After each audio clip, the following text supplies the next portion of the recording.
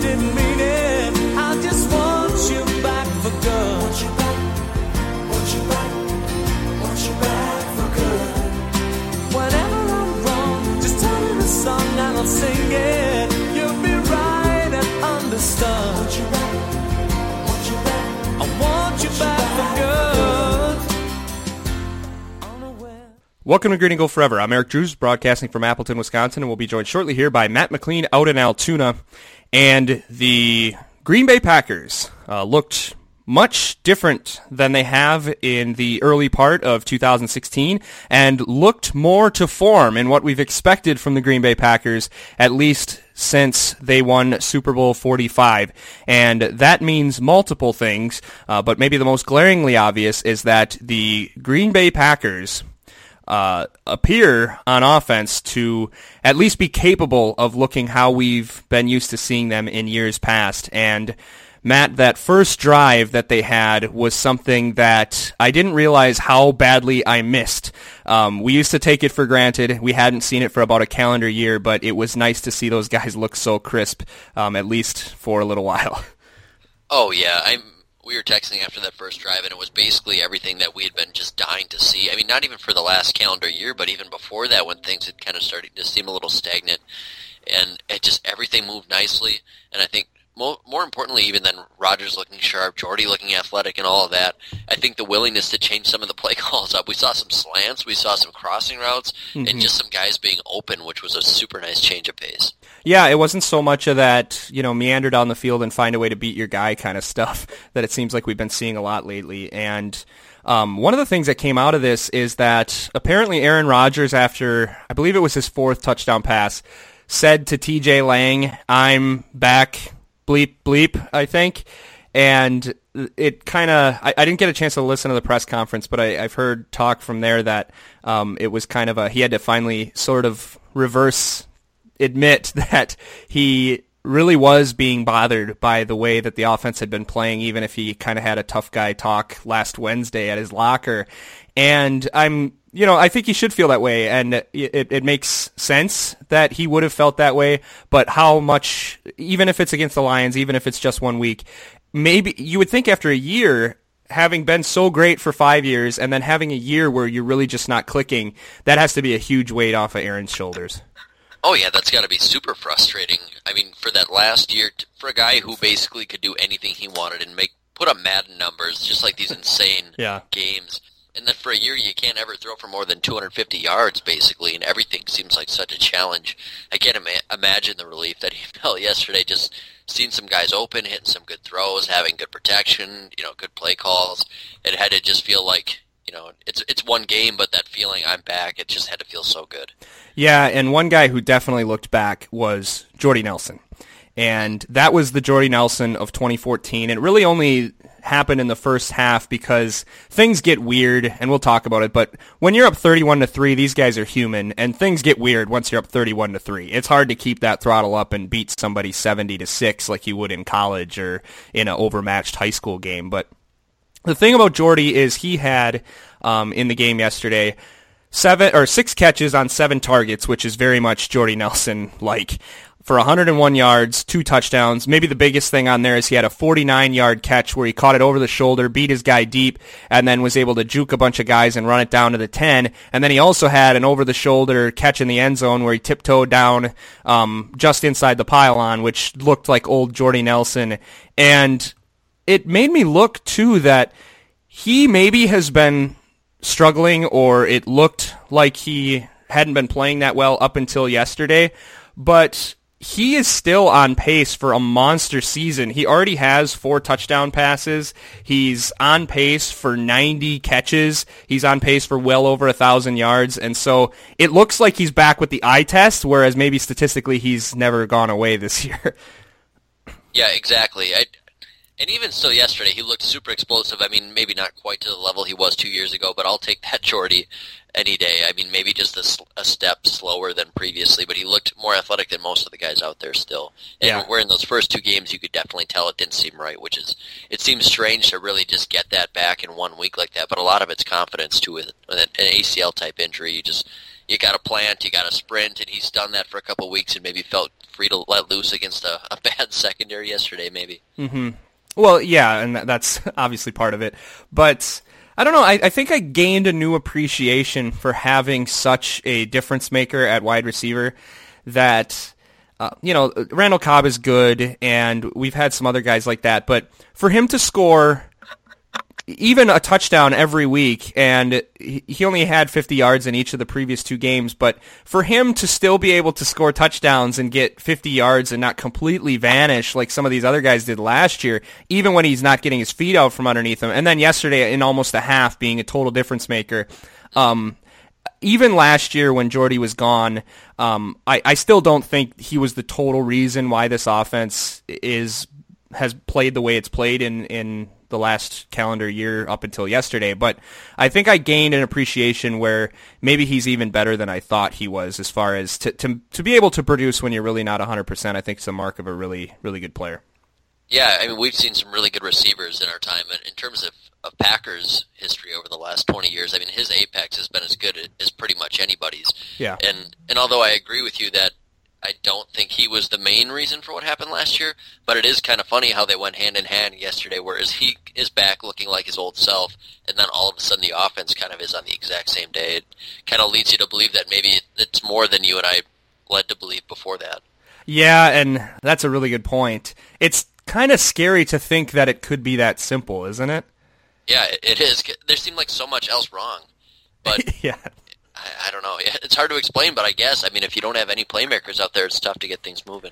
Yeah, and that's certainly true. And a guy who was a big-time playmaker yesterday is Eddie Lacy, who had his first 100-yard game in a long, long time, probably since last December at least.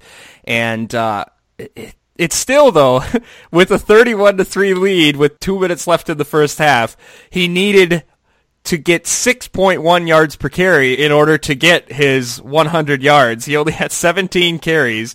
The team as a whole ran 24 times in a game where they led by 4 touchdowns right before halftime.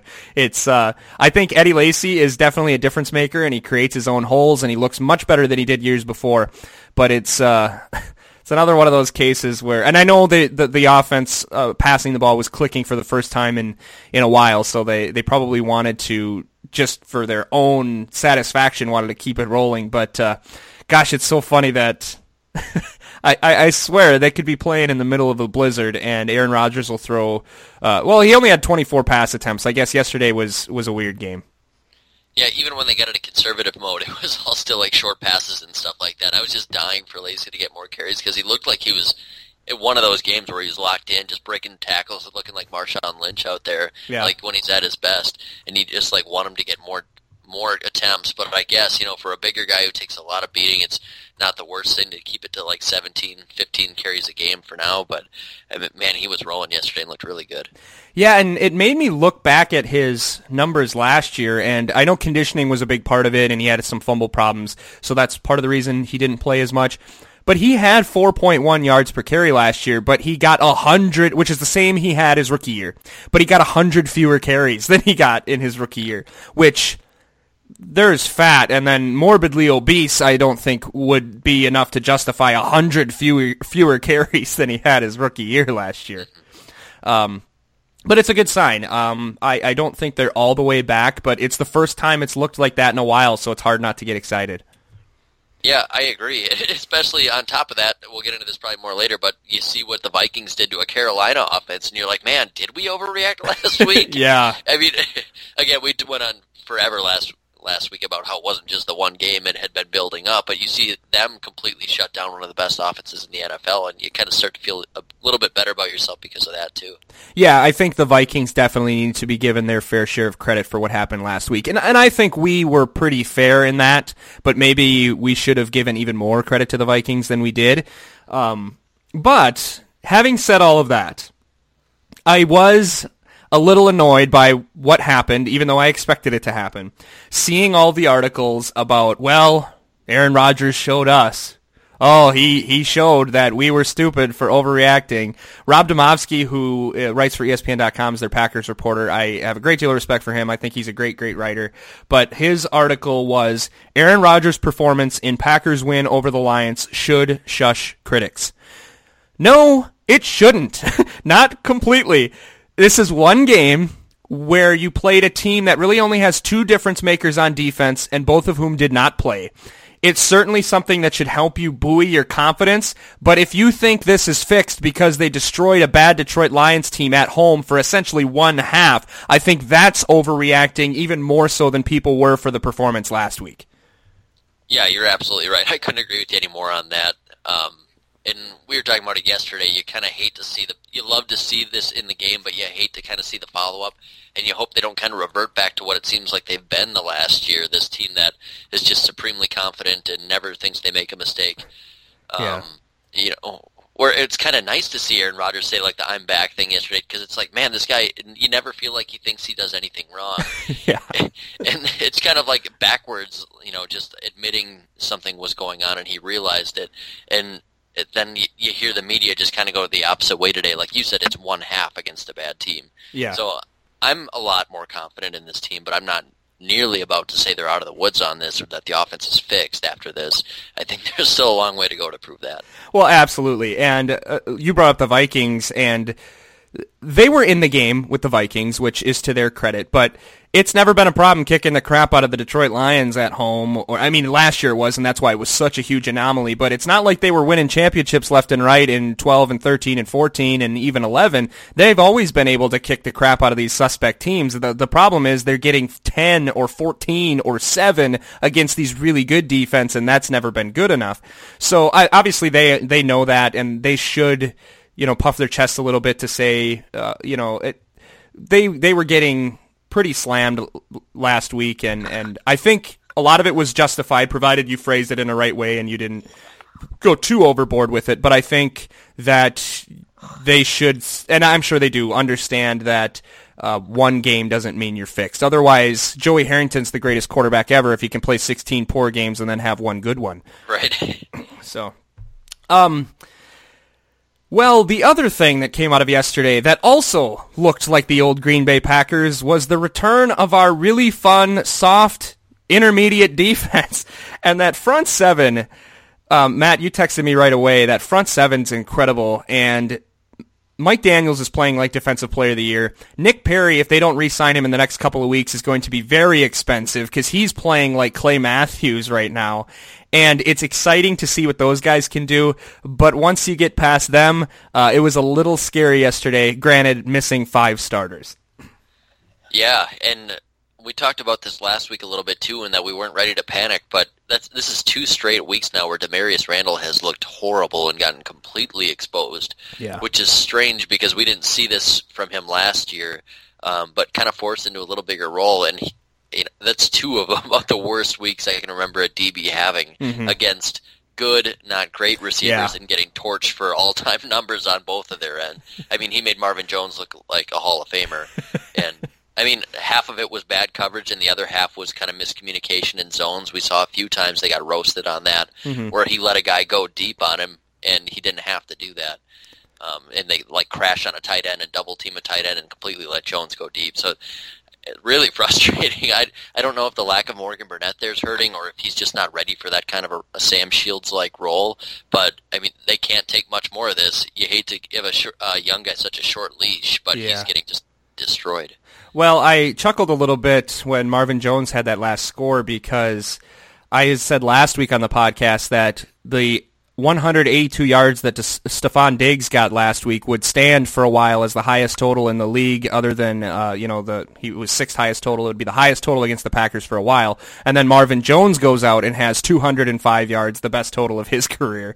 Yeah. And I don't know if I'm frustrated or amused or what with Dom basically seeing this guy just get pounded last week and then this week saying, well, go out back on that island. But like you said, you should expect that a guy who was as successful last year could hold his own against a guy like Marvin Jones, who is good, has had some success, but he's not Des Bryant or Antonio Brown or something like that. He's not Julio Jones. He's a nice receiver, but he was the third best receiver on the team he used to play for. So I don't know. And it could have been Morgan Burnett missing, but I guess you take your lumps with a young guy, but it is a little bit alarming, especially considering that they already had to move Quentin Rollins inside because he had the same thing happen to him when he tried to play outside in week 1.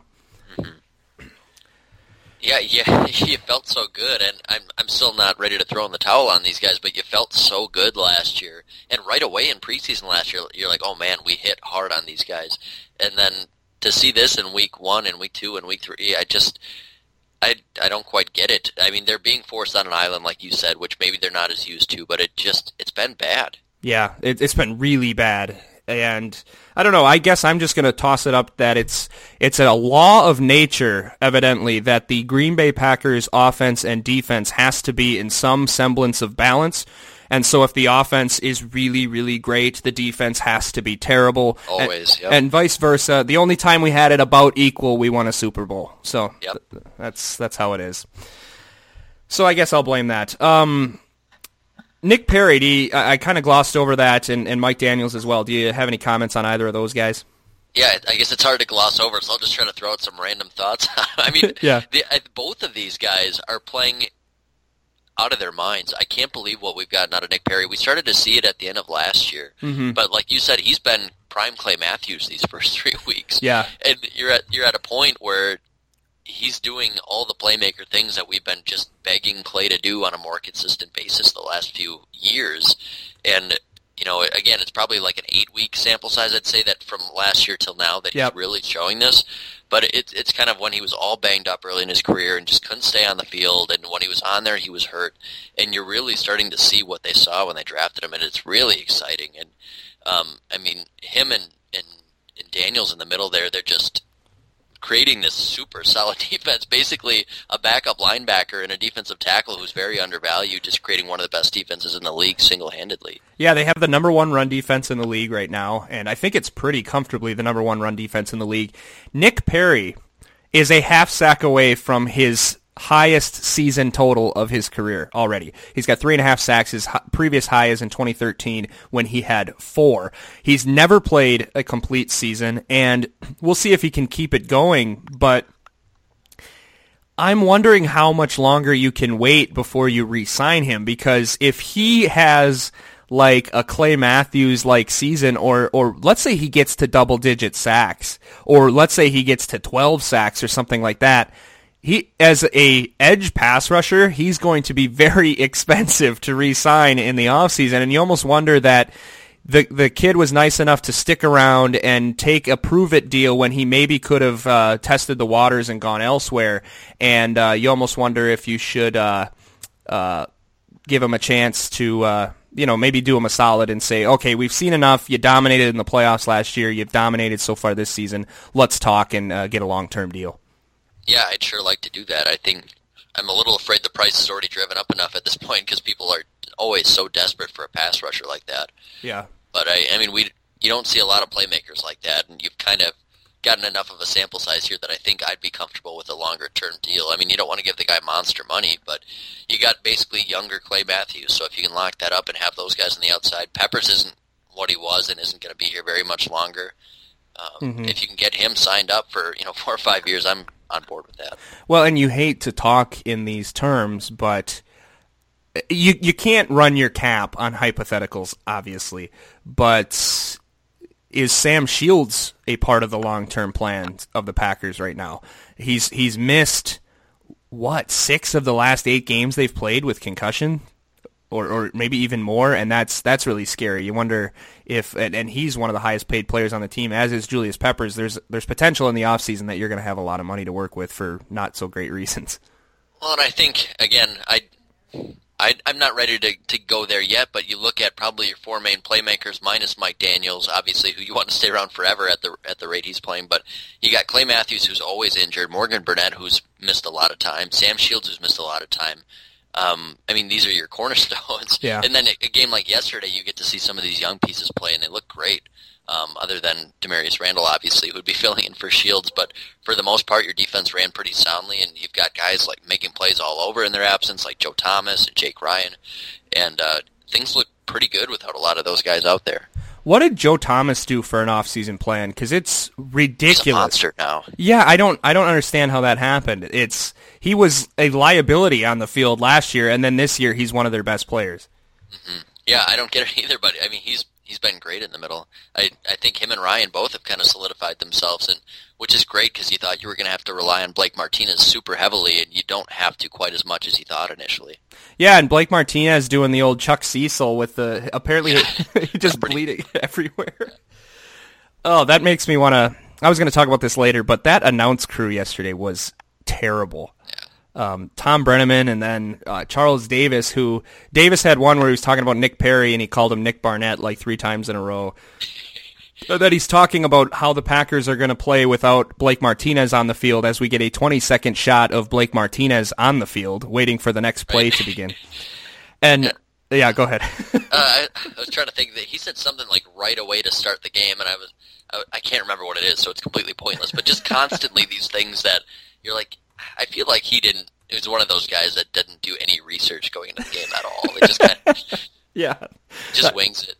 Well, and Tom Brenneman has driven me kind of nuts for a while, and I know some people really like him, but he just is such, like, it's so cheesy because he goes so dramatic all the time. Like, right away, like, I think when Marvin, got the long pass, at the end of the half when he beat Randall for 80 yards, Marvin Jones, and he was already hyping it up like, well, it's now just a 3-score game. Like it's like, and granted, it ended up getting close, but it was funny because after the Packers game ended, they showed the Giants and Redskins, and they showed when Eli Manning threw that interception to lose the game, and Troy Aikman said, well, this is a throw that's going to haunt Eli Manning tonight. Like, you could tell he didn't want to go too dramatic in his head, and I feel like Tom Brenneman would have said, someday they expect that the sea is going to claim New Jersey, and from now until then, they'll be thinking about Eli throwing late over the middle against the Redskins.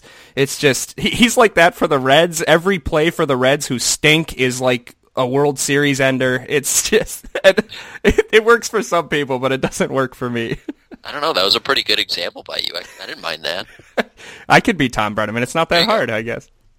Okay. So it is weird that we spent so much time talking about how great the defense is when they gave up 418 yards. Matt Stafford had 385 yards, 112 quarterback rating, and I guess I'm chalking that up to the missing starters for one, and also once I watched the other games, and we in the Green Bay market, and I'd assume it was similar out by you, got the Steelers and the Eagles, which I was able to watch back, and then the Cowboys and the Bears. And the Cowboys and Eagles both won comfortably with rookie quarterbacks throwing over the middle at will. And I just think the way the NFL is nowadays, that yards don't matter, completions don't matter, nothing matters except third down defense and turnovers. Because every single quarterback can step on the field. Brian Hoyer, in a game where he was never closer than 10 points after the first drive he had a stat line that probably would have won him Offensive Player of the Week in the 90s. And he had like 315 yards, 2 touchdowns, no picks, 60% completion percentage. And I think it's hard to adjust your brain to that, especially if you watch teams like Wisconsin on Saturday. But every team just spends all Sunday getting a bunch of meaningless yards over the middle and then fizzling out in the red zone. Well, yeah, I looked throw Trevor Siemian in there, too. Yeah. I mean, he had an insane day yesterday, too. I agree, although it was frustrating, and I think most of my frustration was stemmed just from Marvin Jones versus Demarius Randall. I think overall the defense played pretty well. And nowadays, I mean, you'll have your blowouts like the Eagles game, but for the most part, when teams are desperately throwing and then you sit back and become conservative, that kind of stuff tends to happen. The game never felt as close as a one-touchdown game, even though that's what it ended up being. I always felt pretty comfortable. So although you kind of get gouged a little bit in the second half, I'm not concerned about that much at all. Yeah, I would agree. And once they get all their starters back. We were worried about this early bye, and it's going to be a godsend with how many players they have injured. Jared Cook limped off. Apparently Ripkowski got hurt. So this is almost, as strange as it sounds, it's maybe going to be tough later in the year because I'm sure you'll have more injury spells, but this bye week, shockingly, is coming at a perfect time. Yeah. All right, so the only other thing that I could think of that came out of yesterday was Shum, the punter, made a great play. And yeah, it saved the game. Yeah, it really did. And I don't know, maybe Mastey could have done that, but that seemed a really athletic play, and I'm not sure Mastey could have got up and snagged that one. No, I don't think so either. Yeah, they were saying, I mean, you wouldn't normally know that your punter's height, but he was only 5'10". He got up there, he looked like an athlete, and somehow still got it off. Wow. I mean, that was a game changer. They were up, 14 at that point, I think? Yeah. And that would have been a touchdown, and then they scored again after that, so you never know how the game could have ended up. That's just as good as any really good punt times 5. I mean, that was such a critical moment in that game, and that was worth mentioning for sure. I can't believe he's 5'10". I can't tell the size of any of these guys out there. Yeah. I thought Joe Callahan would have been about 5'10", and apparently he's 6'1". He's an inch shorter than Rodgers. That shocked me. Yeah, he seems short. I don't know what it is. If he's 6'1", how the heck didn't he end up in D1 with how good he can throw? Mm-hmm. That's just, I don't know. It's weird. So I don't have a ton more for that game. I'm in a bit of a wait-and-see mode with both the offense and the defense, but they were able to pick up a win in the division. They averted the disaster. They pretty much dominated Detroit and then went on cruise control. And so I'm very happy with the win. I don't know if I think much more or less of either side of the ball, but I guess I'm more hopeful than I was last week that the offense has the potential to get back to where they used to be. Yeah, absolutely. I was on doom and gloom last week, and I'm kind of back now to where I was after week 1 at this point. I've kind of erased that from my memory, and I've seen some hope at least. And if one thing, I'm a little bit, I think the same of the Packers, but I won't say it was a prediction. I would say it was it was one of my famous, this could happen, but this will. So I cover my bases, so no matter what I say, I kind of sound smart. But that Arizona skepticism seems to have been true. And Carolina, unexpectedly, also doesn't seem all that great. And so the Packers may have just improved their position by getting back to where we thought they were. And while Minnesota might be better than we expected, it at least it looks like there might not be quite as many challengers, although one's right in the division, and that's scary. Right, nobody's clear-cut better at this point, that's for sure. I mean, you're kind of scared to see what Seattle did yesterday, but we knew that was coming. It's not really a shock. Mm-hmm. So you look at the NFC, and you think, why couldn't they beat any of these teams? I think more than, even in the last few years, even though I think this Packer team isn't as good as maybe it's been, I don't think the competition is either. I think there's a couple of AFC teams you're more scared of than anybody in the NFC right now. Yeah, absolutely. And while you have teams like Seattle and they whooped up on a terrible team yesterday, but you have teams like Seattle and Minnesota who are in front of the Packers, and those are the types of teams that the Packers have struggled with forever. However, on the flip side, they're going to play you 21-17 every time you play them. And so if you get lucky, you have a few good bounces, you force a few turnovers, you can put yourself over the top. You're probably not going to get blown out by one of those teams, and it's not quite the same fear you have playing a team like Carolina or Arizona, who, if they're on, can put up 40 on you.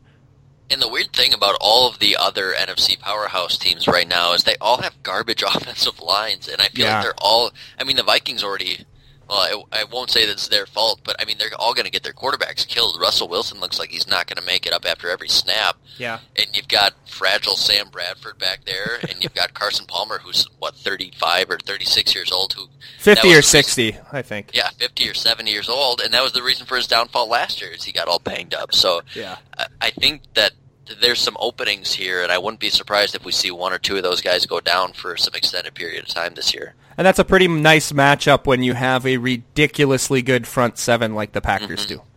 So yeah, I guess we'll see what happens. Hopefully they can get a little bit healthier, and you never know. It seems like injuries play more part in who wins the games than the games themselves sometimes in the NFL these days. But it'll be interesting to see what happens, and certainly the Packers are right in that mix. One little mini crossfire. Actually, I have a couple mini crossfires here. The first one is, I was thinking this yesterday, where does Matt Stafford rank amongst the number one picks in the draft? I mean, I don't have a list in front of me. Like, but is he a bust? It's more the idea is definitely not a bust. Okay. I would think he'd probably wind somewhere in the middle if you compiled them all. I mean, he's not a bust. I think you kind of put Drew Brees in this frame the other day, but I mean, kind of in that textbook, this era, like crazy passing yards, but not really that good sort of a guy. Yeah. I mean, I think most teams would have taken, a team desperate for a quarterback would have taken what he's given them, but I mean, that's the kind of guy that you just feel is never going to win a championship. It's just all yards. Yeah, I'd be surprised if he even gets close. Like, I guess I don't know, and that was kind of the side question I had to this is, what is a reasonable expectation for the first overall pick in the draft? And I know the hope is always that they're going to come out and they're going to be a Super Bowl champion, and when you pick the first pick in the draft, everybody always thinks of Terry Bradshaw or Troy Aikman or John Elway or Peyton Manning. But the truth is, for every one of those guys, you get Carson Palmer or Drew Bledsoe or Matt Stafford, who's certainly not bad, and you're not upset that you picked them, but they really never get all that close to winning a championship. I mean, Steve Bratkowski could get thrown in there. I can't remember if it's Bart or Brat. One is Bart. He was Bart Starr's backup. And then one was Brat, and I think he was the Falcons quarterback. I think you're right. Okay. But there's a lot more of those guys, and I guess my question is, if you were a fan of one of those teams, if you had the first pick in the draft and you picked Matt Stafford, would you be disappointed with that pick? I think it depends on the franchise. I feel like Lions fans would say no, but I think if it was a Packers pick, we would say yes, I guess. Sure. Yeah, I guess that seems fair. You always hope that you pick Peyton Manning, and maybe there's a part of you that's always a little bit disappointed. And then, again, not a lot of the crazy fans who get really upset and mad at the players have as big of a knowledge of history, so they probably don't know who, like, Tim Couch is, I would think, so... And the other one is, who are you more impressed with so far this season, Carson Wentz or Dak Prescott? Oh, definitely Wentz. Yeah. We talked about this briefly last week, but I cannot believe what he's doing. I think I was completely wrong about the Eagles, and I think a big part of that is that defense. I think, with them being left on the field so much the last couple of years, we thought they were pretty bad. It's basically the same team minus a couple of guys, and they look incredible. I mean, completely shutting down Pittsburgh. So the job's been easy on Wentz, but he's making throws and things at this pro level with almost no preparation that I can't believe he's making. Mm-hmm. And Dak Prescott being a fourth rounder, I guess maybe the conversion there would seem more impressive, but I think Wentz coming from a FCS school, no preseason time, coming in right away and doing what he's doing. I think Doug Peterson's done an awesome job, and Carson Wentz has too. Yeah, I would agree, and they both have played some iffy competition until yesterday, although Pittsburgh has had a suspect defense at times the last 4 years or so, but yeah, I would agree. He's made no mistakes. I think they said he's the first rookie in history to not throw an interception in his first 100 pass attempts. But again, I think that's a little bit of a mark of the times rather than he's that much better than some of the other rookies that have played. But yeah, I think it'll be interesting to see. And the way Dak Prescott has played, I would seriously doubt that Tony Romo ever plays for the Cowboys again, barring injury. I keep hearing that. I guess I'm not going to believe it until I see it. It's tough because he's played so well, and they were just in the playoffs, a super contender like 2 years ago, and not much has changed other than the fact that he's missed some time. I think he can come in and do more than Prescott can right now, and I guess that's why I'm more impressed with Wentz. It's felt a little less game managery, and I think Romo can definitely get in, get the ball to Dez Bryant, and get the ball down the field, and I don't know why you'd have to rush that at this point, I guess, to keep Prescott in there when you can put Romo in. If you're comfortable that he's healthy, I don't know why you wouldn't put him back in. Well, I guess it's more that you are excited about the future. You don't want to necessarily break the momentum, and I think people... I've seen both sides of this, and really I could see it playing out either way, but I think maybe there isn't that much goodwill built up by Tony Romo, and maybe Jerry Jones really likes him, but he made the playoffs and were a serious contender in 2014, and the 3 years before that, he was 8-8 and throwing a ton of interceptions in crucial times, and they've only been to the playoffs, 4 times since he's been there. So it's not like he's Brett Favre or Dan Marino or Peyton Manning or something like that. He's been a really nice player, but he's kind of in that muck of the Matt Ryan, Phillip Rivers type guys where they've thrown a lot of yards and a lot of touchdowns, but they haven't a lot to show for it. And so I think that if you see that this guy is perhaps the future of the franchise, that you'd hate to break that continuity. Yeah, I guess. I don't know. I can see your point, I guess, if they're maybe like, 5-1 or something like that at that point. I think you kind of have to ride it out. But it's hard to see that happening to me, I guess. But I wouldn't be surprised. It's a business if they want to move on.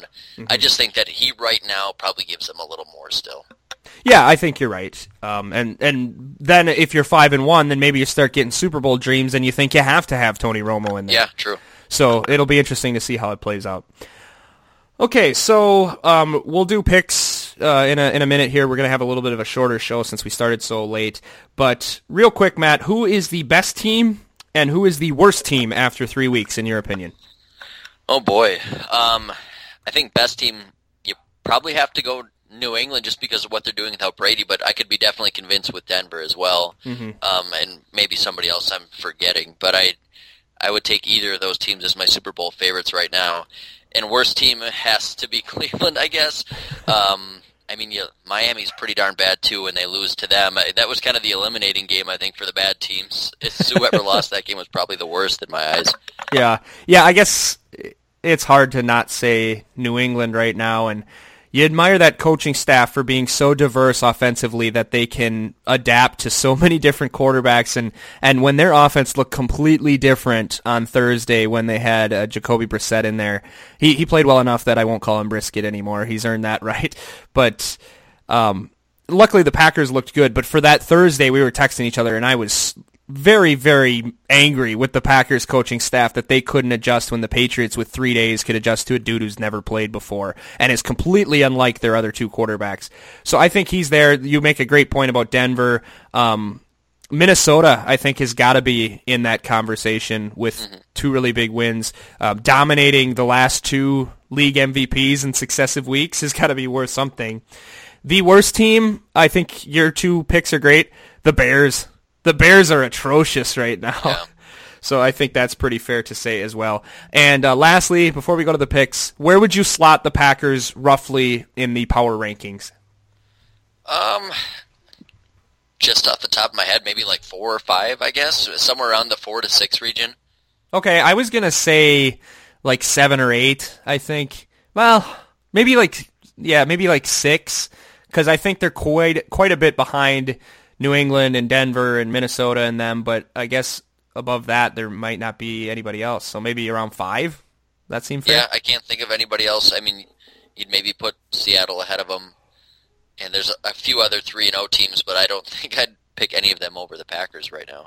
Yeah. God, you wonder how bad Jared Goff has got to be. And I know they're winning, but to see Wentz doing what he's doing and Prescott and Trevor Siemian, who's basically a rookie, like, are you... I think we talked about this last week, but are you just that dedicated to the 20 years past date mindset that you have to let your young quarterback season himself on the bench before he's any good, or is he just not that good? Yeah, it'll be fun to see after Jeff Fisher gets fired after this year. Probably, I guess we'll know for sure when the next regime comes in if he plays or not. Yeah. I can't believe they're still winning. I can't either. After that first week, how they've turned that around, I don't get it. Well, so I maybe get half credit for the Arizona Cardinals not being any good, but I get no credit for expecting Tampa to be good because they're pretty brutal right now. Yeah, same thing. I feel like I don't get half the teams in the league right now. Everybody's two-faced, and everybody's had one game that makes you feel completely different about them, and we're still not sure. Like a Tampa or an Arizona or 10 other teams. Even the Packers, you don't know what you're going to get every week out of them because some weeks they look terrible. Like the New York Jets yesterday, what the heck was that? 6 picks. Against Kansas City. Like, how do you expect that to happen? It's just there's been so many weird, dramatic, both sides of fence, like really good play and then really, really terrible play from teams we expect things out of. Well, and then you get teams like the Raiders who they won yesterday, but they gave up 1,000 yards on defense in the first 2 weeks, and then yesterday they hold Tennessee to 200 total yards and win 17-10 on the road. Yeah. It just doesn't make any sense at all. Hence why you and I both went 7-8 so far this week in our picks. That's an improvement for me from the week before, though. This is true. And that's a terrible segue into making you want to keep listening as we pick for week 4. Don't gamble based on our picks. No, these are absolutely in big bold letters for entertainment purposes only. So the Miami Dolphins against the Bengals exclusively on NFL Network on Thursday. Who you got in that one? Bengals, no doubt. Yeah, absolutely. Me too. Miami's terrible. I don't know if I know 5 players on their team right now.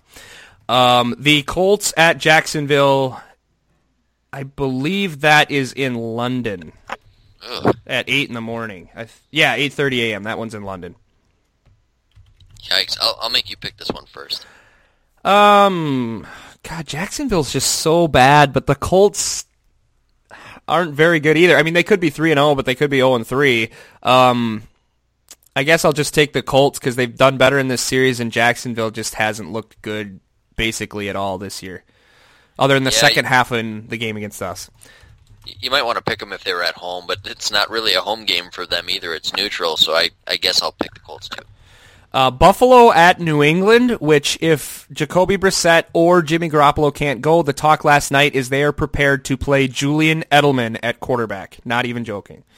I am not picking against the Patriots again. I think I've picked against them all 3 weeks so far this year because I just keep thinking that's got to be it, right? This is too many injuries, and they keep winning, so there's no way I'm picking against them the rest of the year. Yeah, and I feel that Buffalo team is so weird that they could just... The whole New England game plan could be to do nothing and wait for Buffalo to make a mistake, and that would be enough to win. Yeah. So I'll take the Patriots as well. The Titans travel to Houston to play the Texans. I guess we'll go Houston here too. Yeah, I'll agree. Tennessee might be at the top of that list of weird teams I can't quite figure out. Maybe they're a little easier. They can't score. Yeah, I think I've got them figured out. I don't think they're that good. Yeah, okay. I'll pick Houston as well. Detroit at Chicago. I can't wait to watch this game because I'm sure I'll be forced to. Yeah, I think you got to go Detroit here. Cutler's going to be out for another couple weeks, I believe, right? So yeah. If Detroit's offense can move like they did against us, there's no way the Bears score that many points. No, and apparently John Fox will not commit to Jay Cutler as the starter once he returns. Makes sense. I guess it does. Is he that much worse than Hoyer? I'm being sarcastic. I don't think it makes any sense when Brian Hoyer's your backup. It's not like you drafted somebody in the first round or second round even. Gosh, you've got nobody back there. Why would you not play Cutler? He's much better than Hoyer. Yeah, and I think Ronnie Harrison was dogging him yesterday. Like he's just this total bum, and I don't know, maybe it's just his attitude, but I think those people need to hit the stat sheet and realize that it's to the point where Jay Cutler is being treated like he's Johnny Manziel out there, and he's much better than he gets credit for. Yeah, I agree. I feel bad for him sometimes, although I am glad he's on a division rival's team as their starting quarterback forever, it seems like now at this point, but I do feel bad for him sometimes. Yeah. I mean, certain people can't help their demeanors. He looks like a jerk out there, but whatever. Can you believe this is his 8th season in Chicago? I can't. I was just thinking, it feels like he's only been around for a few years, but I was like, oh man, he was on the team back then in like 2009 and stuff. Like, yeah, he's been around forever. That's crazy to think, but yeah, I almost feel sorry for him, but I can understand it too. Carolina at the Falcons, and this is another game where we don't get the benefit of seeing the teams play. Man, Carolina's just, their offensive line is so bad right now, but I guess Atlanta's just been horrible defensively since they lost the NFC title game. Yeah, I had initially picked Atlanta at home in this one, but I'm going to switch that. I think Carolina's ticked off after that game, and I think that Falcons defense gets routed. Yeah, I agree. The Seahawks at the Jets. It sounds like Russell Wilson is planning to play with a sprained MCL, but they might have had some MRIs and stuff today. I don't quite know the result of that. Ryan Fitzpatrick had, 6 total interceptions, 4 in the fourth quarter, and 3 in the end zone, which, good thing you only gave him a 1-year deal. But if they have no Russell Wilson, I feel, I guess the Jets? I don't know. Yeah, I'm torn on that one too. I'm going to pick Seattle, I guess, to be different than you. I just have a hard time when you see a team look that good and a team look that bad to pick against that, even though with the way the league's going right now, I'm sure the Jets will win. But I think even without Russell Wilson, I think that Jets offense really struggles against Seattle. Yeah, that's a good point. I'll stick with the Jets just to keep some variety. We've picked every game the same so far. So Denver at Tampa Bay. Denver has looked great. Tampa has looked terrible. So the way the NFL has gone this year, I am sure the Buccaneers will win. Is that your pick? It is. Okay, yeah, I'm tempted as well, but Jameis Winston just getting beat up, though. He can't seem to get much going, and he hasn't looked that good since week 1. And I'll go the safe pick and do Denver here. Why can nobody protect their quarterback this year? Is it just like crazy? Yeah. Like, are all the good offensive linemen on like Dallas and like a couple of other teams? I heard the announcers talking about this quite a bit with Seattle, or maybe it was on ESPN's pregame, but they prioritize, the DBs and the linebackers and the quarterback, and then you have to sacrifice somewhere. Yeah. And a lot of these teams, they're trying to keep their playmakers around, and much like the Packers letting Josh Sitton go and other teams doing the same thing, I mean, all of a sudden you've got no offensive line. Maybe it also is a strategic correction to some of the offensive trends that we've seen since 2011 that have really ballooned yards and points in the NFL, and maybe they've figured something out schematically that can put more pressure on these quarterbacks. I don't know. The Rams at the Cardinals. I'll let you pick first. I'll go Cards here. I don't think they're as bad as they've looked 2 out of the 3 weeks this year, and I think the Rams are pretty bad still, even though they're 2-1. I still think the Cardinals are as bad as they've looked, but the Rams are worse, so I will pick Arizona. Okay. The Cowboys at 49ers. What used to be the best game possible in the 90s, and now it just is lousy. But it's at 3:15 or 3:25, so I'm sure it'll be the national doubleheader, and we'll have to watch it. Yeah, I guess you have to pick the Cowboys here. I'm not certain on that at all. I could definitely see a Niners upset, but I'll go Dallas. Yeah, I would agree. They just don't have enough playmakers on San Francisco. I think if Dallas just plays it safe, they can probably win. The Saints at Chargers, which I would much rather watch, even though we probably won't get to. Yeah, I think San Diego gets this one. I'll pick them at home. Is this the first time Drew Brees has played in San Diego since he left? It can't be, right? I would think this should have happened one other time at least. Yeah, it should have happened one other time, but I don't remember that game at all. Yeah, it would have been in 2008, I guess, or 2009, something like that. I wonder how they think of him in San Diego. It'll be interesting. I will... San Diego's hung tough, even with the injuries, so I'll take the Chargers. Who did you take? I'm sorry. The Chargers as well. Okay. Yep. And Sunday Night Football, Chiefs at Steelers. I will take... Gosh, Kansas City. I picked them in the AFC title game, and every week... I thought after the first... pick against them every week, yeah. Well, I pick against them every week, but then they always flip-flop. Like, I thought they were done going into last week, and then they played pretty well. And Pittsburgh's another team where every time... Somebody said Pittsburgh and New England were the only teams in the NFL that they thought could go undefeated. This was one of the analysts, and then they just get destroyed by a team that nobody thought was any good going into yesterday. And so I don't know what to expect from them, but I guess I'll pick them at home. Yeah, same here. I think they bounce back. I don't think that Chiefs defense is that good. I'm surprised to see what they did against the Jets. Yeah. But that Steelers offense is pretty good. I think they put up some points and win. Did I miss a game? Oh, I missed the line of games. I'm like, there must be 100 bye weeks. So we got to go back to noon real quick. Raiders at Ravens, the 3-0 Ravens. Yeah, the worst 3-0 team maybe ever. They've had like the worst competition so far, and they have not looked good, but somehow have won them all. Yeah. I'm going to pick the Raiders here just for law of averages.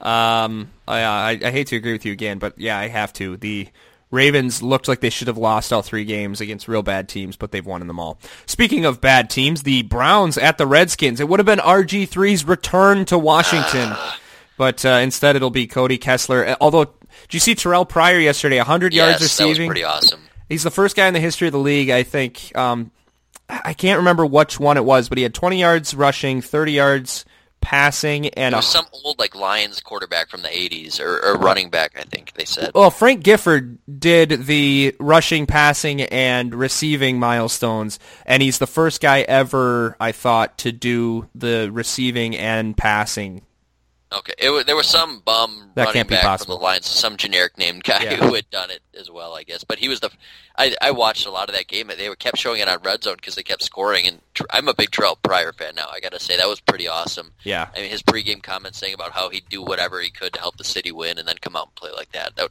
gives me goosebumps thinking about it. Yeah, I wonder if he'll play any I would imagine he'll play some quarterback because Cody Kessler didn't look all that great. But yeah, might as well. But I'll pick the Skins here. Yeah, I'll agree. And on Monday Night Football, an old school, actual good Monday Night Football matchup, the Giants at Minnesota. I really want to pick New York here. I kind of wish they weren't in Minnesota. So I think I'll pick the Vikings. Eli will probably throw a bunch of picks. Yeah, I got to agree with you there. This is the type of team that the Giants tend to wilt against, and they don't have the defense to support them like they used to. What do you think of Odell Beckham throwing a temper tantrum on the sidelines and knocking himself in the face with the kicker's net? Yeah, that's pretty funny. I actually just saw that like 5 minutes ago for the first time. Everybody was talking about it all day, and I just happened to catch it. So I didn't get to see much of that game yesterday. I heard it was kind of an even battle, though, but apparently Beckham kind of lost his mind again. Yeah, him and Josh Norman have some weird thing going on, but Ben McAdoo came out today and said that he's got to compose himself better on the sidelines, and you got to listen to Ben McAdoo because otherwise he'll put you in his van and you'll never be seen again. Yeah. All right, so the Packers have no game, so we're not sure what to do about the podcast next week. So if you have any ideas for anything you want to talk about, you can share them on the Facebook page. And I'm not sure yet we'll do a show, but if somebody's got some cool idea, maybe we'll do that. But it'll be nice to let the Packers heal up, but I don't know if I'm ready to not have a Packer game this early in the season. Yeah, it's just it'll be nice to just sit back, watch some Red Zone, enjoy the other teams. That's kind of how I felt yesterday before that game. I sort of wish they don't play because I'm just going to get stressed out and ticked off, and then they just happen to play their best game of the year. So, yeah, I don't know. It'll be nice to just kind of impartially relaxing and watch some other teams play. Well, and we'd be a little remiss if we didn't talk about the Badgers a little bit, who destroyed Michigan State. Yeah, awesome. Talk about a front seven that's on fire right now. Those guys are ridiculous.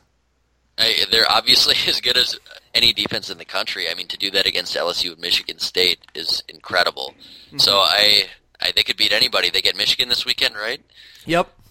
I mean, you could see them winning that game. Not that they're going to be favorited again, but they could shut down any offense they play, which is really exciting about this team because I think now that their offense has a good enough chance to put up some points on pretty much everybody, too. Mm-hmm. So they could have something special this year. Yeah, I don't have high hopes for Saturday. They certainly could win, but you just would think that eventually they're going to lose to one of these good teams. But how great would it be to have that Camp Randall game against Ohio State? And, gosh, probably get College Game Day at Camp Randall if they were able to beat Michigan.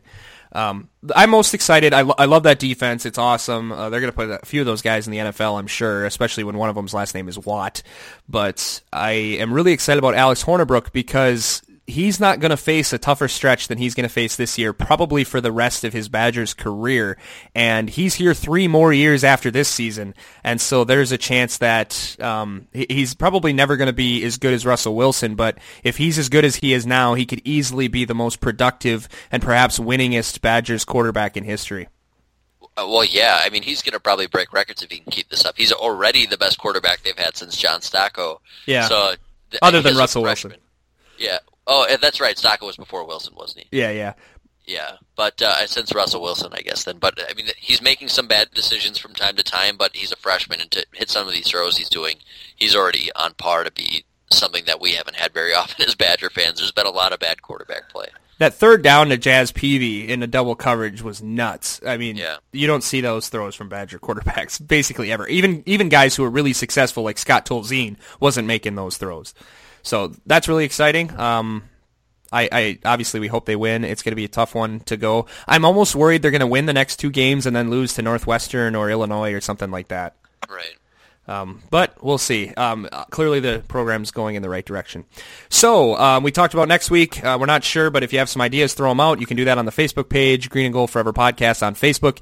You can tweet at us at Green Gold Forever. That's the number 4. You can go to the Podbean page and listen to the complete archives where you're probably at right now if you've listened through Facebook, or you should download the Podbean app and follow Green and Gold Forever Podcast on the Podbean app where you can get our complete archives. iTunes also has the Podcast, so you can search for it on there if that's your preferred podcasting app, but that only gives you about the last 10 episodes, whereas the Podbean one gives you the entire archive. So if you want to hear us be really sad after the 2014 NFC Championship game, or think the sky is falling after Aaron Rodgers hurts his collarbone, or if you want to hear us celebrate after Aaron Rodgers hits Randall Cobb to win the division in 13, all of that's on there on the Podbean app, so I encourage you all to download that.